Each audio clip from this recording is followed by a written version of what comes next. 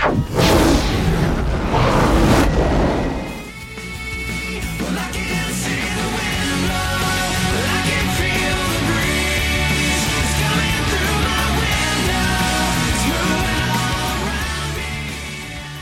GateWorld.net, I'm Chad Colvin, and I have the pleasure of being on the phone today with actor David Blue, who played Eli Wallace for 2 years on Stargate Universe.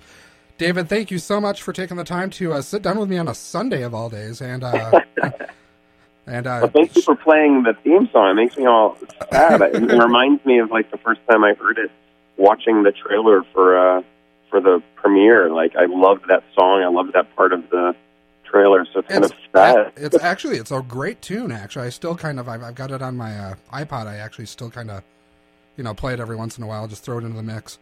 God, I don't even have it. I really should, though. Well, no, it does. It's kind of depressing to hear it, though, because it makes me miss everybody and miss the show. Well, the series never really had an official theme like the first two series did, so... I always joked that it was kind of like Lost, though, like where the theme was... Mm-hmm. And that's not in any way, not saying that, Joel Goldsmith didn't contribute heavily to the series. Some of the music, especially in the back half of season 2 that he provided, for those last few episodes was hauntingly beautiful, but it just kind of hurt from the beginning, I think, to a degree that, SGU didn't have a theme that was all its own. Yeah, but I think that's just the trend nowadays, is to skip really opening titles because they want to jump right into the content. And if that gives people more stuff to watch, then I'm all for it. But it's really funny, being the nerd that I am, I like to have different ringtones for everybody in my phone. And as soon as we got cast in the show, I got the original Stargate theme, and I found a little clip of it, and I made that the ringtones with all of the cast and crew of SGU, and it still is. Nice. So, because we don't have a song, so every time somebody calls me, the SG1 theme plays. I actually talked with Brian for the interview. Actually, this is the first interview I've done since Brian's. I talked to him the night before his 30th birthday, and he kind of told us his thoughts about turning the big 3-0. Did you have any reservations yourself about leaving your 20s behind? I'm young at heart. The funny thing about being an actor, though, is that you don't play... I'm lucky. I have good genes, and I'll thank my parents for that.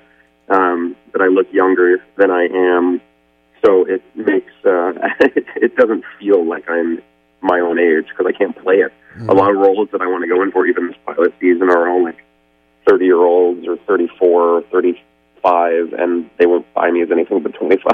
You've got that baby face. I do, especially, I find my weight changes whether or not people buy me in certain roles, though. Mm-hmm. Did you do anything special to celebrate at all? This year was kind of low-key. I don't know why. I actually went to this wonderful private club in Los Angeles called the Magic Castle, where it's like a private magician's club. I went with Neil Grayson, actually, and Allison Hayslip and Magda Apanovich from Caprica, mm-hmm. and a few of my select friends, and then we just had dinner. It was pretty low-key this year. Excellent. I think that's what happens. The older you get, the more you just want to pretend it's not your birthday. I hear you. You just want to drink enough where you forget and wake up the next day and go, okay, that's over.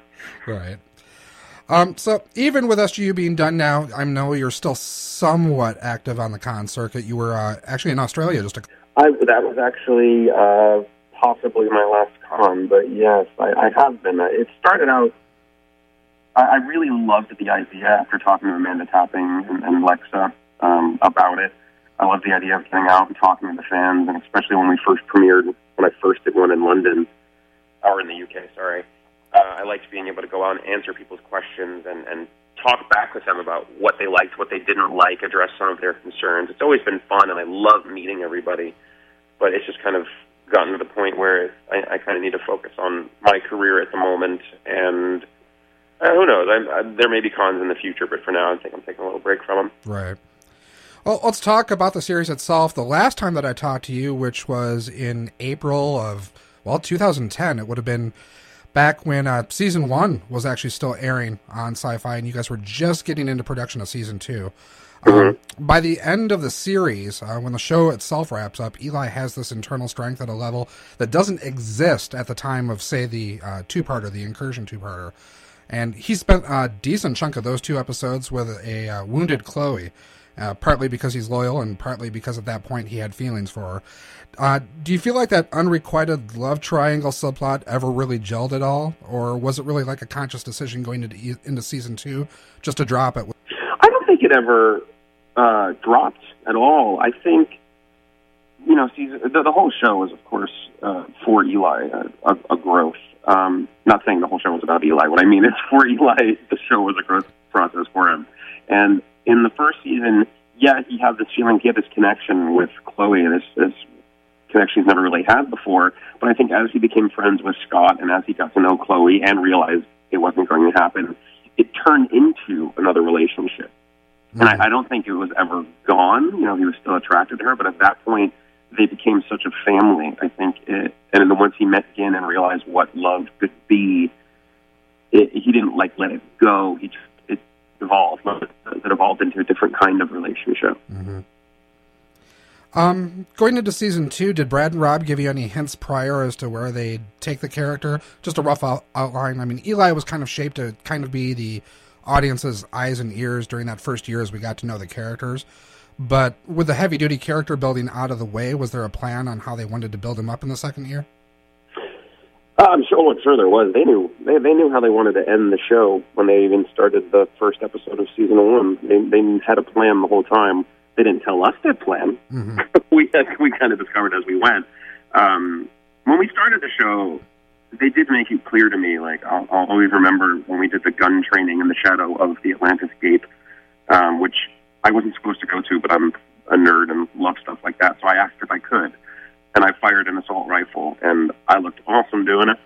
And Brad Wright came up to me and he's like, "Don't ever look that cool firing a gun again," because he had this idea. They all had this idea that they wanted to hold off on Eli's evolution as long as possible. Mm-hmm.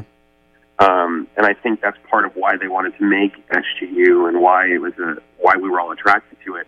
This idea of the beginnings and the learning and the growing, because I love SG-1 and I do love Atlantis. I watched them both. But by the end of SG-1, they were like superheroes.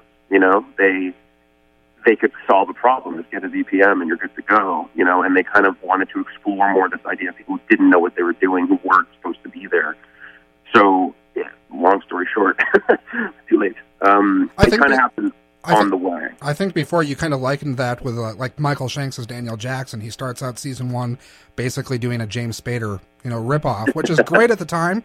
But if you get to the end of the series and then the final 2 movies, I mean, he's buff. He's shooting a lot. Basically an action hero. I always joke about that too. I went to Australia with Michael and Lexa actually, and we were kidding about that. I was really hoping the show went further because I wanted to end up becoming a superhero like you, Michael. But I mean, that's the unfortunate thing about it. Like when they got to this point where they knew the technology, they were comfortable with the technology. And especially Atlantis, when you have somebody like McKay on board who can just, let me just quickly bypass this computer and plug it into that one, it almost makes it seem like it's an easy fix. And I think that they wanted to, and we wanted to experiment with the idea of, they might not survive because they don't know what they're doing. And with Eli in season 2, I think especially because of what happened again, it just kind of got to the point where he started having to take responsibility for himself and be strong for himself instead of relying on other people. And that makes you grow up fast, mm-hmm. which he did. I do joke, though, still. I went up to Brad Wright when I first read the finale and joked with him that I hope that we start season 3 and everyone kind of comes out and is looking for Eli, and I wanted to turn around and be completely buff and holding a assault rifle and an eye patch and just be like, it's been a long few years. And I suddenly wanted to be a superhero. And he just kind of looked at me and shook his head. Let's get into season 2 a little bit more on some of the highlights from that year for Eli. I think one of his probably more emotional episodes comes early in the year with Pathogen, when he returns to Earth to see and comfort his alien mom. Some of those hospital scenes between you and Glynis Davies were phenomenal. How did you prep for them? Was there anything that you drew upon prior? It's funny. That's actually the first episode we shot back in season 2. We shot it out of order. It was supposed to be another one. It was Carlisle directing, and I was terrified because of that, because, he's a friend, and I also look up to him as a person and an actor. and the first things we shot were those hospital scenes. So it was like, I hadn't played the role in a few months. I had just gotten over an extremely bad cold. I was working with Robert Carlyle, and it was one of the most emotional episodes we had done. It was like the world was stacked against me. Mm-hmm. But it was actually great, especially working with Robert Carlyle, because he's a great actor's director. So we had a lot of great time rehearsing and working on the scenes, and Glynis, who's an amazing actress, was wonderful to work with. It actually ended up being more fun. It felt like playtime, which I think is the time that acting is best. Mm-hmm. And, of course, it was freezing cold, and you can't see it in the episode, but raining. So when Ming Na and I are out at the table, my hands were turning essentially pink and were numb because we were sitting in freezing cold, probably 20 or 30-degree rain. It was ridiculous. You mean Vancouver has cold rain? Are you kidding me? I know. Who knew? It's funny, though, because we were like, how are you guys going to be able to use this shot because it's raining and we're dying right now? But in the end, it doesn't even look like it's raining. I don't know how that's possible. Shortly after that episode, we get to Trial and Error, and we see Eli developing a intimate relationship. And I think most fans were, for the most part, happy to see Eli kind of stop pining for Chloe, because I think it was pretty obvious by that point nothing was going to happen, and just kind of embrace this new relationship. And there's definitely really decent on-screen chemistry between you and Julie McNiven. But I don't think... but I don't think anybody could have anticipated how short-lived that happiness was going to be. If you would, just talk to us a bit about Robert Knepper's portrayal of Simeon and how he kind of brought about Eli's dark side. It's funny, though. We didn't know how short-lived it would be. Every time they brought Gin on, we always used to joke, Julie and I, because she's a fantastic woman, we would always kid. We're like, well, this will probably last like 2 minutes, and then they'll get ready again. Like, every time that we had this wonderful moment, I'm like, yeah, Eli's going to get some the very next episode taken away.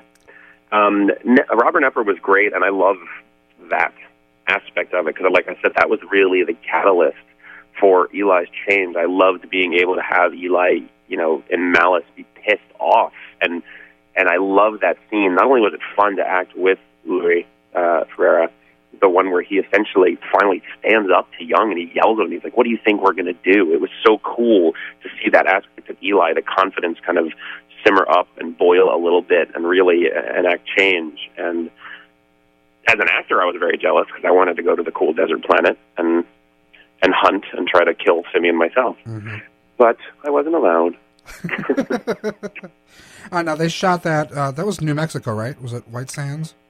No, it was somewhere else in New Mexico. Unfortunately, I didn't get to go. White Sands is where we shot the Air Part 3. That was Air Part 3, right.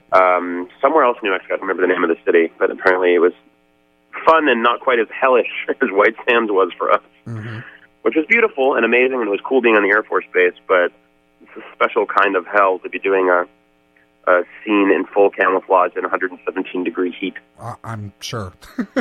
Yeah, actually, Robert Carlyle, as a gift for all of us, because we all survived it, made us T-shirts that say 117 degrees on it.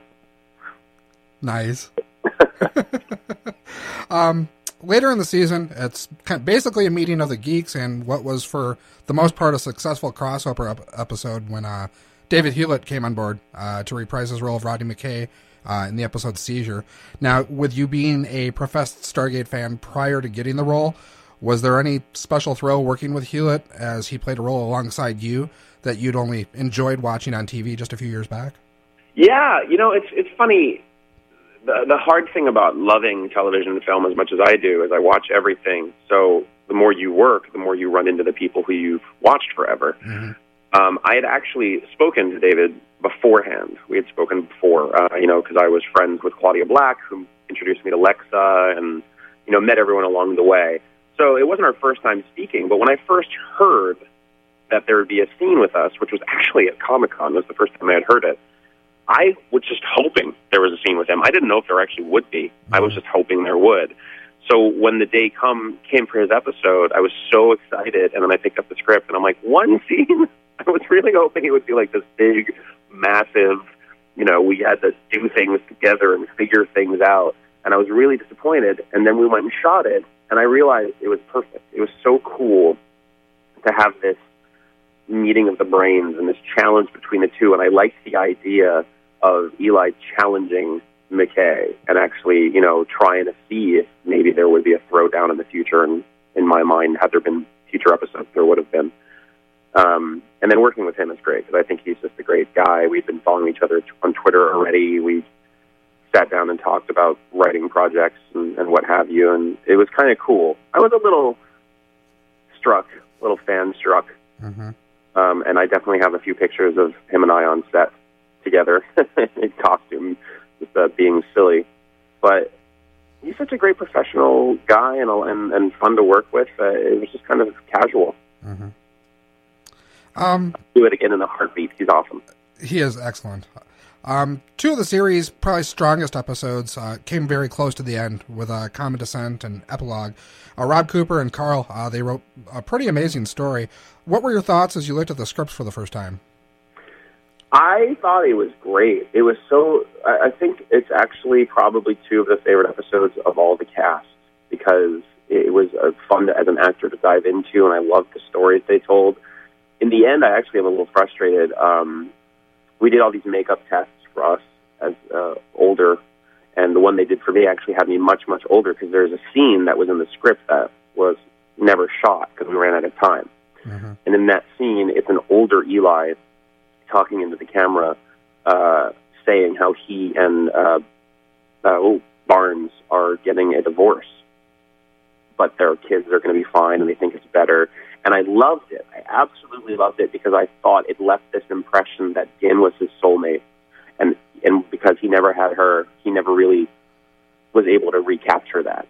But they cut it out, and it just looks like Eli found someone else and moved and lived the rest of his life, and he was happy. And I was like, no, it needs to be, I'm always romantic. It needs to be unrequited love. Eli Wallace, womanizer. Exactly. And I was really, and plus, I thought I looked really awesome as an old man. Mm-hmm. So I was hoping to have to do the makeup. But as Brian mentioned that he was a fan of the location shooting, basically throughout the entire series. But that one specifically, a good chunk of that was on location, but not so much a fan of those age prosthetics.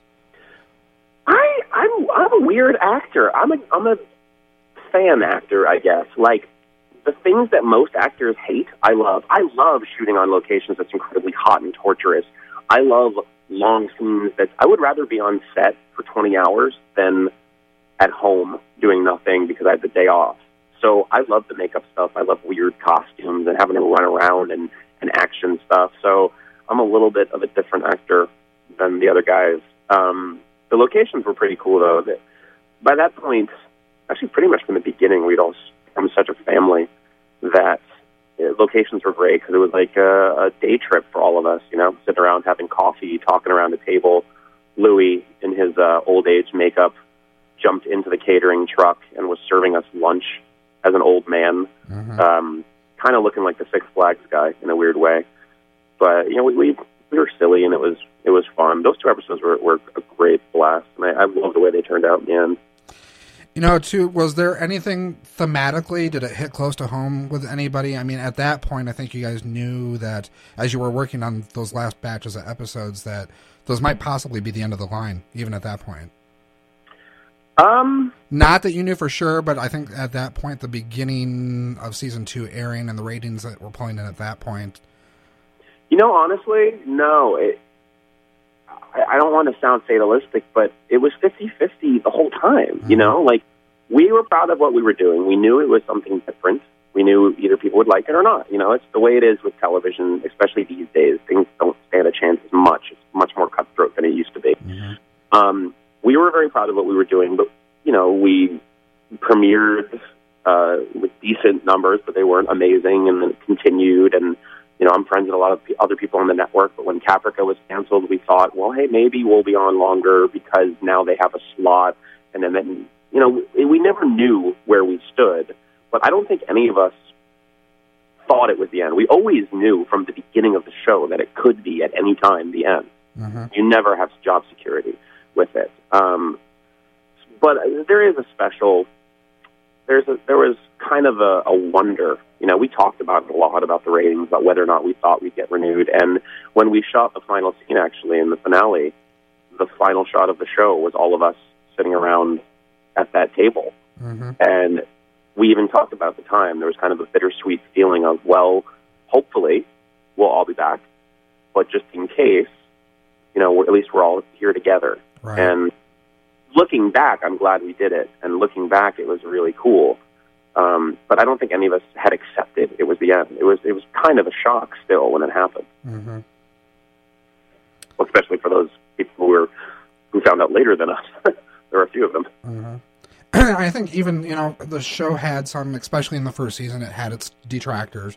But in season 2, I think a lot of them basically, stopped because the quality, especially of many of the episodes in season 2, once the heavy character building of season 1 got out of the way, I think a lot of fans, and especially once the announcement was made in December that you guys weren't going to be coming back with what still had left to air yet, I think a lot of people that weren't fans before kind of jumped on the bandwagon at the end, and there was a lot of SG love going on as those last episodes were airing. I'm so thankful. From the beginning, I told people, I think I actually told this to someone in the UK when I did my first convention. I said, look, if you want to hate us, or any show for that matter, that's your prerogative. But give it a chance. Watch a couple of episodes and then decide you don't like something. That's fine. And I think I bet her. I said, I'll bet you $100 that if you watch up until this episode, you'll like it. And she ended up telling me that I won. I didn't, of course, take her money. I should have, but I didn't. That's my one thing that I will get on a soapbox about, because I consider myself a member of fandom, because I'm a huge dork. And that's the one thing that we've kind of come to these days, which I don't understand about fandom. Like, there are people who say they hate something and they are actively against it. And I don't understand why I live in a world like that. You can not like something. There are shows I don't watch. It's not my cup of tea. But I'm never going to go out and actively be against it, because that's other people do like it, and that's other people's well-being, and I'm not going to be that way. Like, I used to run a bulletin board system, and, I loved Star Trek Next Generation. I didn't end up liking, Voyager as much. Uh-huh. So I just didn't watch it. And that's not how it is nowadays. So it always kind of bothered me, and I think a lot of us, it was kind of like we were dodging. People were throwing things at us and we were dodging it. And it's the unfortunate thing about fandom right now. And I love that some people have kind of found it later. But the unfortunate truth is, I would love the show to come back, but it's probably not going to. Who knows? I'll keep the hope that in a few years they'll change their mind.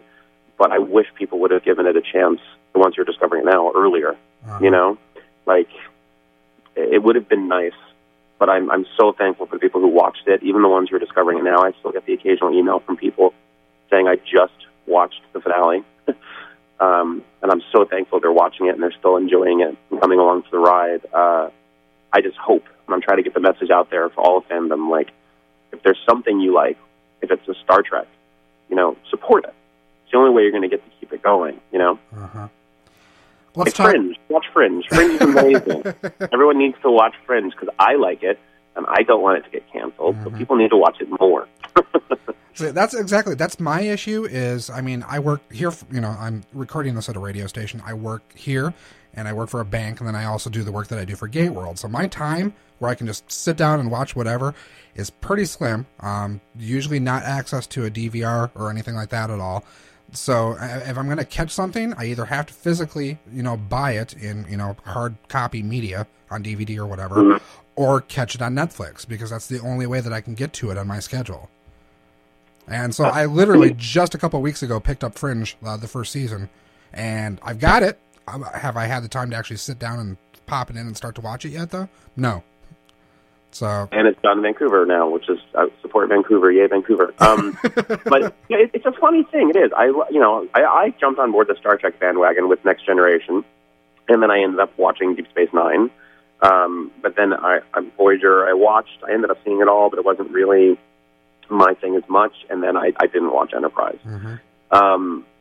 But that's how things have changed. Back then, I just didn't watch it, but I was still like, yay, Star Trek, because I was hoping that one day there'd be another incarnation that I loved, and there was. And I never really understood that with some shows nowadays where people are actively against it. I'm like, you're hurting franchise, and if you hurt the franchise, they're not going to make the one that you like anymore. Mm-hmm. You know, you got to support whatever your passion is. I kind of feel that way about like Comic-Con and nerddom in general. There are so many haters now, and it's like, you guys realize that we're all like cut from the same cloth, right? Like be nice, smile a little bit more. Exactly. We're going to actually touch on this a little bit later in our chat here, but you're talking about Star Trek, and now it is back. You know, it's been rebooted by J.J. Abrams, and as far as Stargate is concerned, do you think if it comes back that it would be a reboot of some sort like that, or do you see it maybe possibly, if it's still under the control of MGM, you know, and depending on who they'd bring in, if they decide to bring it back in some form, a continuation of what's come before? You know, I don't know. Who knows these days? It seems. I mean, I can't believe they're rebooting Spider-Man already. It was just a couple years ago that they started it. You know, I don't really understand a lot of these reboots these days. Mm-hmm. Star Trek I actually ended up loving. I loved the way they did it because it wasn't really a reboot; it was a reset, and that was kind of cool. Who knows if I want to be positive about it, but when you look at just the financials of it, I love Stargate and I want it to be around forever. But as the viewership dropped off of all the shows, and then DVD sales weren't as much, I don't know that financially people are going to invest in it because they're not getting their return. And unfortunately, it's commercialism. That's what it's about, you know? Mm-hmm. As much as I love entertainment, the people who make the decisions are doing it for money. Right. I hope I'm wrong, and I hope that it does come back in some form. I would love Stargate Eli, where, you know, call me up when I'm 50 years old and I'm the captain of an awesome spaceship. I would play that role again in a heartbeat. Mm-hmm. But who knows? You know, I don't know. Maybe Brad and Rob or MGM will reboot it and it'll be this whole crazy new thing. I mean, I'm not the one who makes the decisions. I'm just somebody who loves to show up and play and be a part of it. I think Stargate is a great franchise, you know? I mean, that's why I watched it from the original movie. Right. And it's a great idea. I even read a pilot this year that has a similar type premise, and it just reminded me of it. And it's hard to believe that we're in a time right now where there isn't any kind of Stargate going on right now. Mm-hmm. Yeah, like I said, we'll be talking about that here a little bit later. So. Yeah, well, it's also unfortunate, too. I mean, I love fans. Thanks to everybody for following me on Twitter or Facebook, and I read every email and every tweet.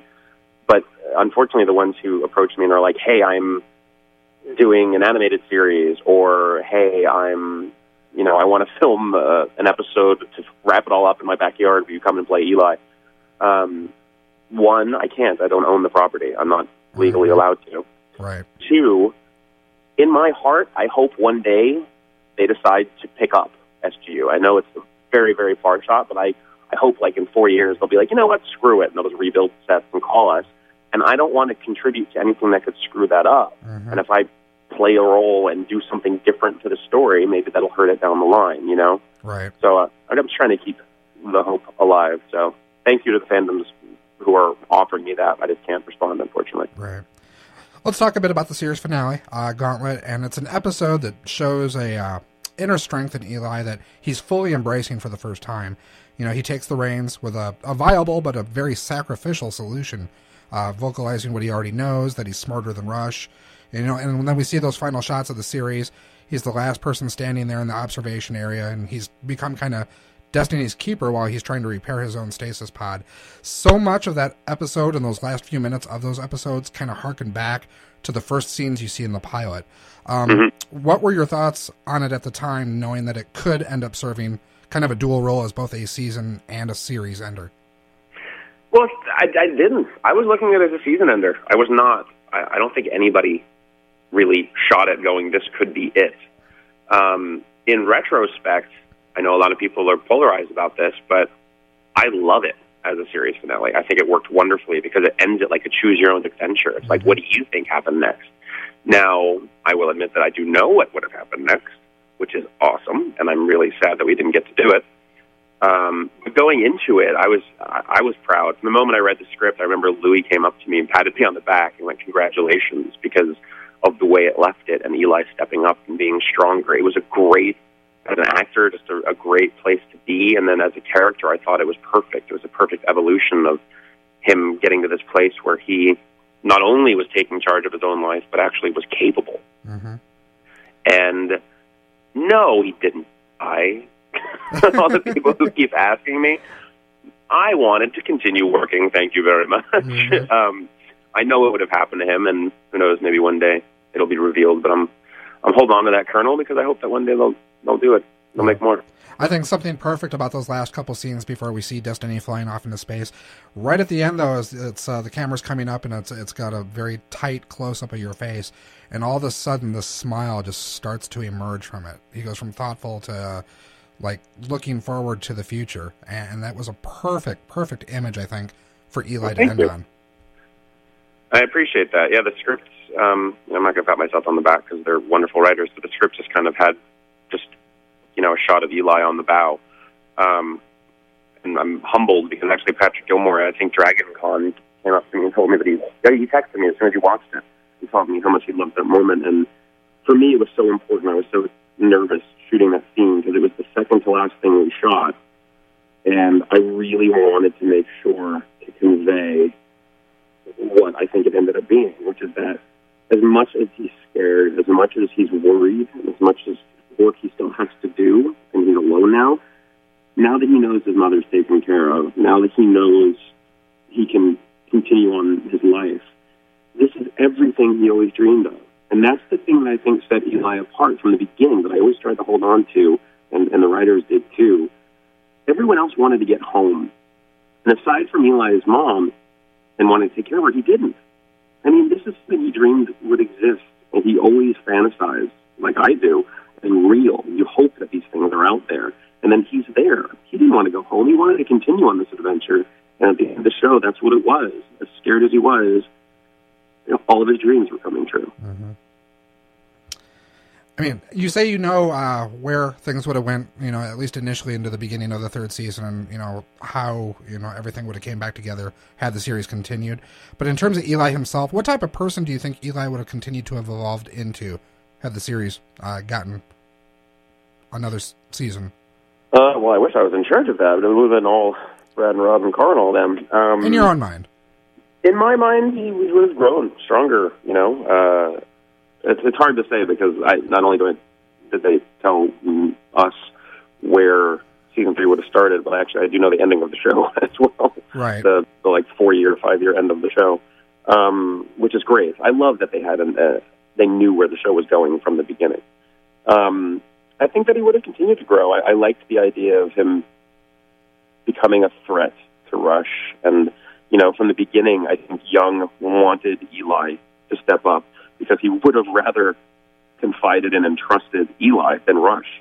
And if he could do that, then he wouldn't need Rush anymore. I liked the idea of Eli becoming a threat to him and becoming his own man, really, mm-hmm. and learning what that is. And eventually growing floppy hair like Michael Shanks and running around and shooting things and sleeping with alien women left and right. And finding a way to bring Gin back. Mm-hmm. And let's see. Yeah, we joked about that for a while, that everyone would wake up and no one would be able to find Eli, and then they would go to Chloe's container and he'd be in there with her. Were you happy with Eli's overall arc throughout the 2 years? I was. I'm spoiled. I'm so thankful for the show, not only because, I got to work with amazing people and make great friends and live in a city that I ended up falling in love with, but more than anything, I was gifted an amazing role. I got to track his growth and his course, his growth personally, his shrinkage physically. It was great. It was that's a gift as an actor to be able to see an arc for your character and play with it. And I was very, very happy. I wouldn't change a thing. Were there any parts of his personality that you wanted to see explored had the series continued on? Something that, maybe they might have gotten to, or something even in your own mind that you thought you could bring to the table that you just never got the chance to? Well, the action hero wannabe in me would have loved something along those lines. Even with the episode Time, I remember Rob coming up to me and saying, "Dave, you're going to shoot an automatic rifle in this episode." And I was like, "Oh, that's amazing." And he went, "Oh, you know what? Actually, no, it's going to be the camera guy because it's from your point of view." And I'm like, "I don't even get to shoot a gun when my character is shooting a gun," which in the end is part of the reason I approached him and said, I asked them if I could shoot it. I don't know if anyone knows that, actually. It's in the behind the scenes. I was very lucky in that I begged them to let me do the camera work for the episode time, and in the end, they let me do it, which is amazing. So everything from Eli's perspective, that's from my perspective, actually. Wearing these little Geordie glasses, it's crazy. I would have liked the action side a little bit more, which I think hopefully would have happened. I would have liked to explore more of his relationship with Gin. I feel like they never really got the chance, and it's always fun, and she's a fantastic actress. It's always fun to play that relationship. I liked the idea of his friendship with Scott and trying to see where that went, and the growth of kind of the father relationship he had with Young, seeing it turn into more of a colleague. It's just the continuation of where it was, really. I thought he was headed in a great direction, and I'm curious to see where it would have ended up. I wouldn't have minded shooting some things and blowing some things up, though. What are your thoughts on... planet here, a spaceship there. Just blow everything up a little bit. Let's go back to a little bit of what we were talking about before. What are your thoughts about this being really the first full year now since 1997 that a Stargate series isn't part of the television landscape?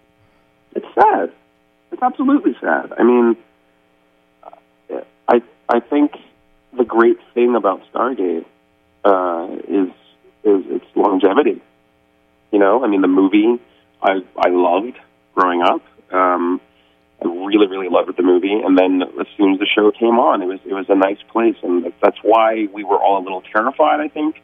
It's almost the reason I passed on the project when I was first going in for it, because I loved it, and I'm like, do I really want to step into something with this much pressure? Like, there's a whole fan base built in, which is amazing. No other shows really have that, unless it's a spinoff, where you have a fan base that will guaranteed watch the pilot at least. And that's a gift, but it's also terrifying, because you're like, they're expecting something. And we knew that going in, and it's scary, and that's why I think a lot of people are hurt, because it's a change to not have Stargate on the air. Mm-hmm. But it's sad. I wish I could do something about it, but unfortunately, I'm not a decision maker, and I have no power whatsoever. In my head, it's still going on.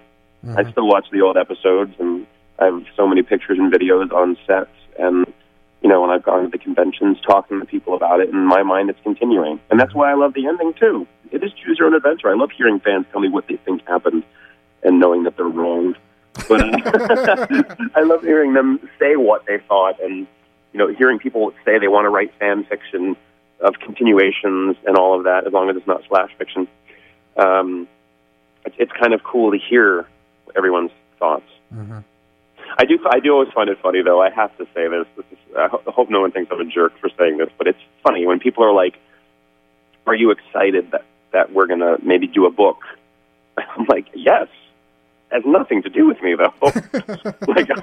I don't. If I'm not writing it, I'm not going to act in the book. Mm-hmm. So it's just really nothing to do with me. Right. But I would love that. I used to read Star Trek Next Generation fiction, Imzadi, and all those books, mm-hmm. Vendetta. Peter David, such a great author. Yeah, Imzadi. I carried the hardcover Imzadi book. I remember carrying it around. What was it, middle school? I loved that book. Mm-hmm. Peter David had a gift for being able to write Next Generation extremely well. Yeah. I think that's actually one of the few sci-fi shows that I read the books, mm-hmm. Other than just watching, which is still funny why, now that I'm friends with LeVar Burton, I think if he ever reads that, he'll laugh that I was reading books about his character. Mm-hmm. Let's move off of SGU and talk a little bit about what you've been up to since. You took part in a genre short film called White Room, O2B3. Mm-hmm. Talk a little bit about that and how that came about. It was cool. It was actually, they just offered it to me. I had actually run into the producers involved with it because they were fans of the show. In fact, one of the producers, I met him for the first time when we were premiering at Comic-Con because he has a Stargate tattoo on his entire back.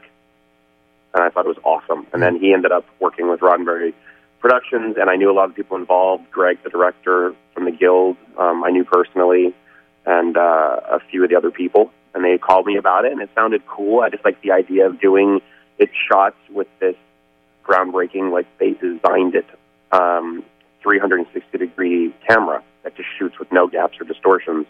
And I loved that. And then the script was fun because it's a role I don't normally get to play. I won't ruin it by saying what it is because it should be coming out soon, I hope. But it was fun. And then they cast Breckin Meyer, who is a great guy, and got to work with Mai Lin, who I knew personally ahead of time, and Rachel True, who I loved in The Craft. I was kind of fanboying out. And actually, originally, we had a different cast member, a wonderful, wonderful actor from Lost, and I'm a huge Lost fan, that we ended up replacing with Tamlin Tomita. But it was just kind of a cool, fun thing to do. It was experimental, and pilot season had just ended, and it was nice to jump into something else with friends and work on a passion project. Right. And I think we're waiting to hear about some film festivals and where they're going to screen it. I haven't even seen it yet, actually. Mm-hmm. Now, being, such a fan of the genre itself, and now having dipped your toes into a, obviously, heavy genre series, can you see yourself doing that again in the future, or would you prefer, in order to kind of avoid maybe the possibility of, typecasting in the way some actors have had it happen, kind of bouncing back and forth between something like that and more contemporary projects? I understand the stigma of that's all you do, but at the same time, I love to act, write, direct, produce. I love what I do for a living. I'm lucky that I get to do what I love for a living, and I just want to continue doing it. I would absolutely be on another sci-fi show in a heartbeat, but weirdly, it seems like most of the things I go out for these days are comedies or one-hour dramas. I would totally do like Fringe or something like that again, and I wouldn't mind being on a cool Star Trek or some other thing. That's the one cool thing about being in sci-fi is the fans. They're great, and they're people that I can connect with and talk to and talk shop and talk nerd. So if I could get on another show like that, it would be a gift. It would be another excuse to go to Comic-Con, really. Can we talk about Divorce Invitation at all, or is that still very under wraps? No, absolutely. I mean, I'm a very small role in it, honestly. I'm the supporting role in it. That was just another offer. It's a great cast that has called me, and it was. I'm really interested in when I get the chance playing something I haven't played before, and it was kind of interesting to play a different kind of role, and it was a cool cast. And it was just a little shoot over a course of a month. But I haven't seen that yet either. I mean, for all I know, I'm cut out of the movie. Lately, it's just been I've been writing a lot, and it's been pilot. Ridiculous. Right. Well, with, like I said, Divorce Invitation, it's got a decent cast in there. Elliot Gould's in there. Jamie Lynn Sigler. Can you just tell us a little bit about the plot and what it's about? And essentially, it's I don't know. Is it secret? Is it under wraps? I think there's a very brief amount of stuff on the net. So there's an overall arcing plot description, but not the details. Essentially, I mean, it's a comedy. It's a little dark, but it's a comedy about a couple that gets married, and essentially he decides for some reasons that he wants a divorce, but as part of their prenup, he has to throw another wedding, but a divorce wedding, sort of. It's interesting. So it's about this couple, and played by Jamie Lynn and Jonathan Bennett, who's great. Most of my stuff was with Jonathan Bennett and Keith, because I play one of their friends and also a lawyer. But it's a fun little movie, and the director, it's his first big American movie, so it was kind of cool to work with somebody from a different perspective. And like you said, the cast is ridiculous. Like my first day on set, I'm hanging out with Jamie Lynn and Jonathan Bennett and Keith and oh God, Andrea. It was fun. A lot of crazy little projects wandering around town like this. Is this something that they're hoping maybe might get a theatrical release, or? I think so. I haven't heard much about it, about when it's going to be done. That's the one bad thing, or one of the bad things about this industry, is especially with features, you do it, and then it could be a year, it could be 4 years before it ever comes out. The nice thing about TV is you do it, you at least know when it's going to be on the air, Right. And web is amazing, because it's right off the bat. I did a little web short called Geek Therapy, or a Geek PSA for Comediva, and it was up like a week later. Looking back on the 2 years and the 40 episodes of SGU that you did, what are you going to take from that time, both personally and professionally? Personally, it was amazing. It was amazing. It's not often as an actor, especially these days, like I said, where shows don't last very long, that you get to do 40 episodes of something. So it was a great experience. It was an adventure because I'd never been to Vancouver before. I'd never really done a space show before.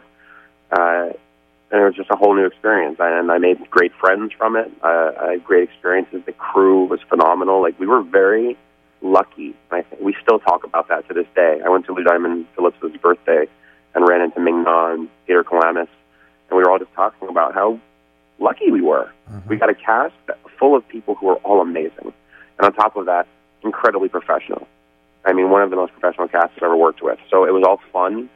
And the crew was one of the hardest working crews I've ever really worked with. And we had a production company behind us that, it wasn't a cheap show to make, so they trusted and made. And we were kind of lucky. And I don't think it's kind of like lightning in a bottle. You hope that you get experiences like that. I am still hurt and sad that the show's done, much like the fans. I really was shocked when we were canceled.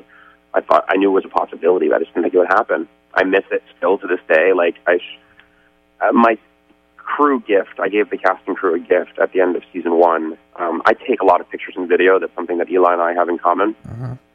And my gift to them was this little video that I had made from all of my behind-the-scenes stuff. And every once in a while, I'll show it to a friend. I'll never release it, I'm sorry, because it's really embarrassing. Uh-huh. But when I pop it in to show it to a friend still, like a couple of days ago, watching it kind of makes me sad. I almost can't watch it sometimes because I still miss it. Uh-huh. And even talking to everyone, you miss working with them and you miss playing those characters. And I wanted to see where it went. You don't often get that in television, especially when we got a script. People would just disappear, and they would be sitting all around the stage reading the script because they wanted to see what happened next. And when you're in the show and you feel that way, you're doing something special. So I don't know. I guess I'm going to take away that I was lucky and I miss it. Any regrets? Any regrets? Well, cancellation. That's a big regret. Any regrets? No. I'm not to quote Rent, but what's the point of regret? But in the end, no. I wish we could have done more. I wanted to see what happened. Let me think of something funny. Let me just think of something funny for regrets. Yes, I have a regret. When the scene with Gin and Eli actually hooking up, I was really upset about this. In the original scene, Ray pops in and sees the T-shirt on Gin's bed and says, "Is that you, Eli?" And Eli raises his hand up and goes, "Hi." And I was really looking forward to doing that. And the funny thing is, they ended up calling me in the office for a meeting. So I wasn't even there when they shot that. Right. So my love scene, I wasn't even on set. Like, I always used to find that funny because Brian, being a gorgeous guy, in incredible good shape, like, I wanted to get his shirt off as much as possible and have women on him as much as possible. And my love scene, they wouldn't even let me in the building. So I regret that a little bit. Although I do, and I still have to thank Julie about this, actually. I love when she answered the door, how out of breath and worn out she was. Mm-hmm. I want to call her and be like, "Thank you. Thank you for making it seem like Eli is probably good at this. I appreciate that. You could have made me really bad." Wow. Sorry. Okay. And you know what? My other regret is that I wish we could have worked with more people from the other cast. Had we done a movie with all 3 casts, I really was looking forward to working with Michael Shanks. Brad had mentioned last year that was a possibility for ways to try to, keep the ball rolling. So yeah, well, that was the talk, was that it was going to be a movie with all the cast, which would have been amazing as a fan. And also, I respect everybody. Like, I love chatting with Richard Dean Anderson when we were in Australia, and I became friends with Ben Browder there, and he loved SGU and wanted to get on the show, and I loved the idea of working opposite freaking Farscape. And Claudia is a friend of mine. I wanted to work with her. I wanted to have more scenes with David Hewlett. Chris Judge and I have become friends. Same thing. Like, the idea of working with all of my friends that I also wildly respect and I love their characters. I wanted to see what would happen. That's a regret. That's a huge regret. Mm-hmm. Any message for fans? Not just of SGU or of Stargate, but to your entire body of work, Ugly Betty, everything prior. Thank you. That's the best thing I can say is thank you. I'm blessed. I'm lucky in that up until now, we'll see what's next, but I've played a lot of characters that I think people can connect with, and that's a testament to the writers. I mean, I'm going to not take any credit for that. And people will have connected with and followed along my career, and I'm humbled by it, and thank you to everybody who has enjoyed anything I've done, because for me, I'm just a kid in a sandbox, and I love to play. And the fact that anybody ever wants to hire me to do it, it's amazing. Don't tell them, because maybe they'll stop. I love it. I love talking to people. I love hearing from people on Twitter and my Facebook fan page and my email, which I check myself. I'm not a publicist. I'm lucky enough to do what I love for a living, and I'm even luckier that people care. So, thank you.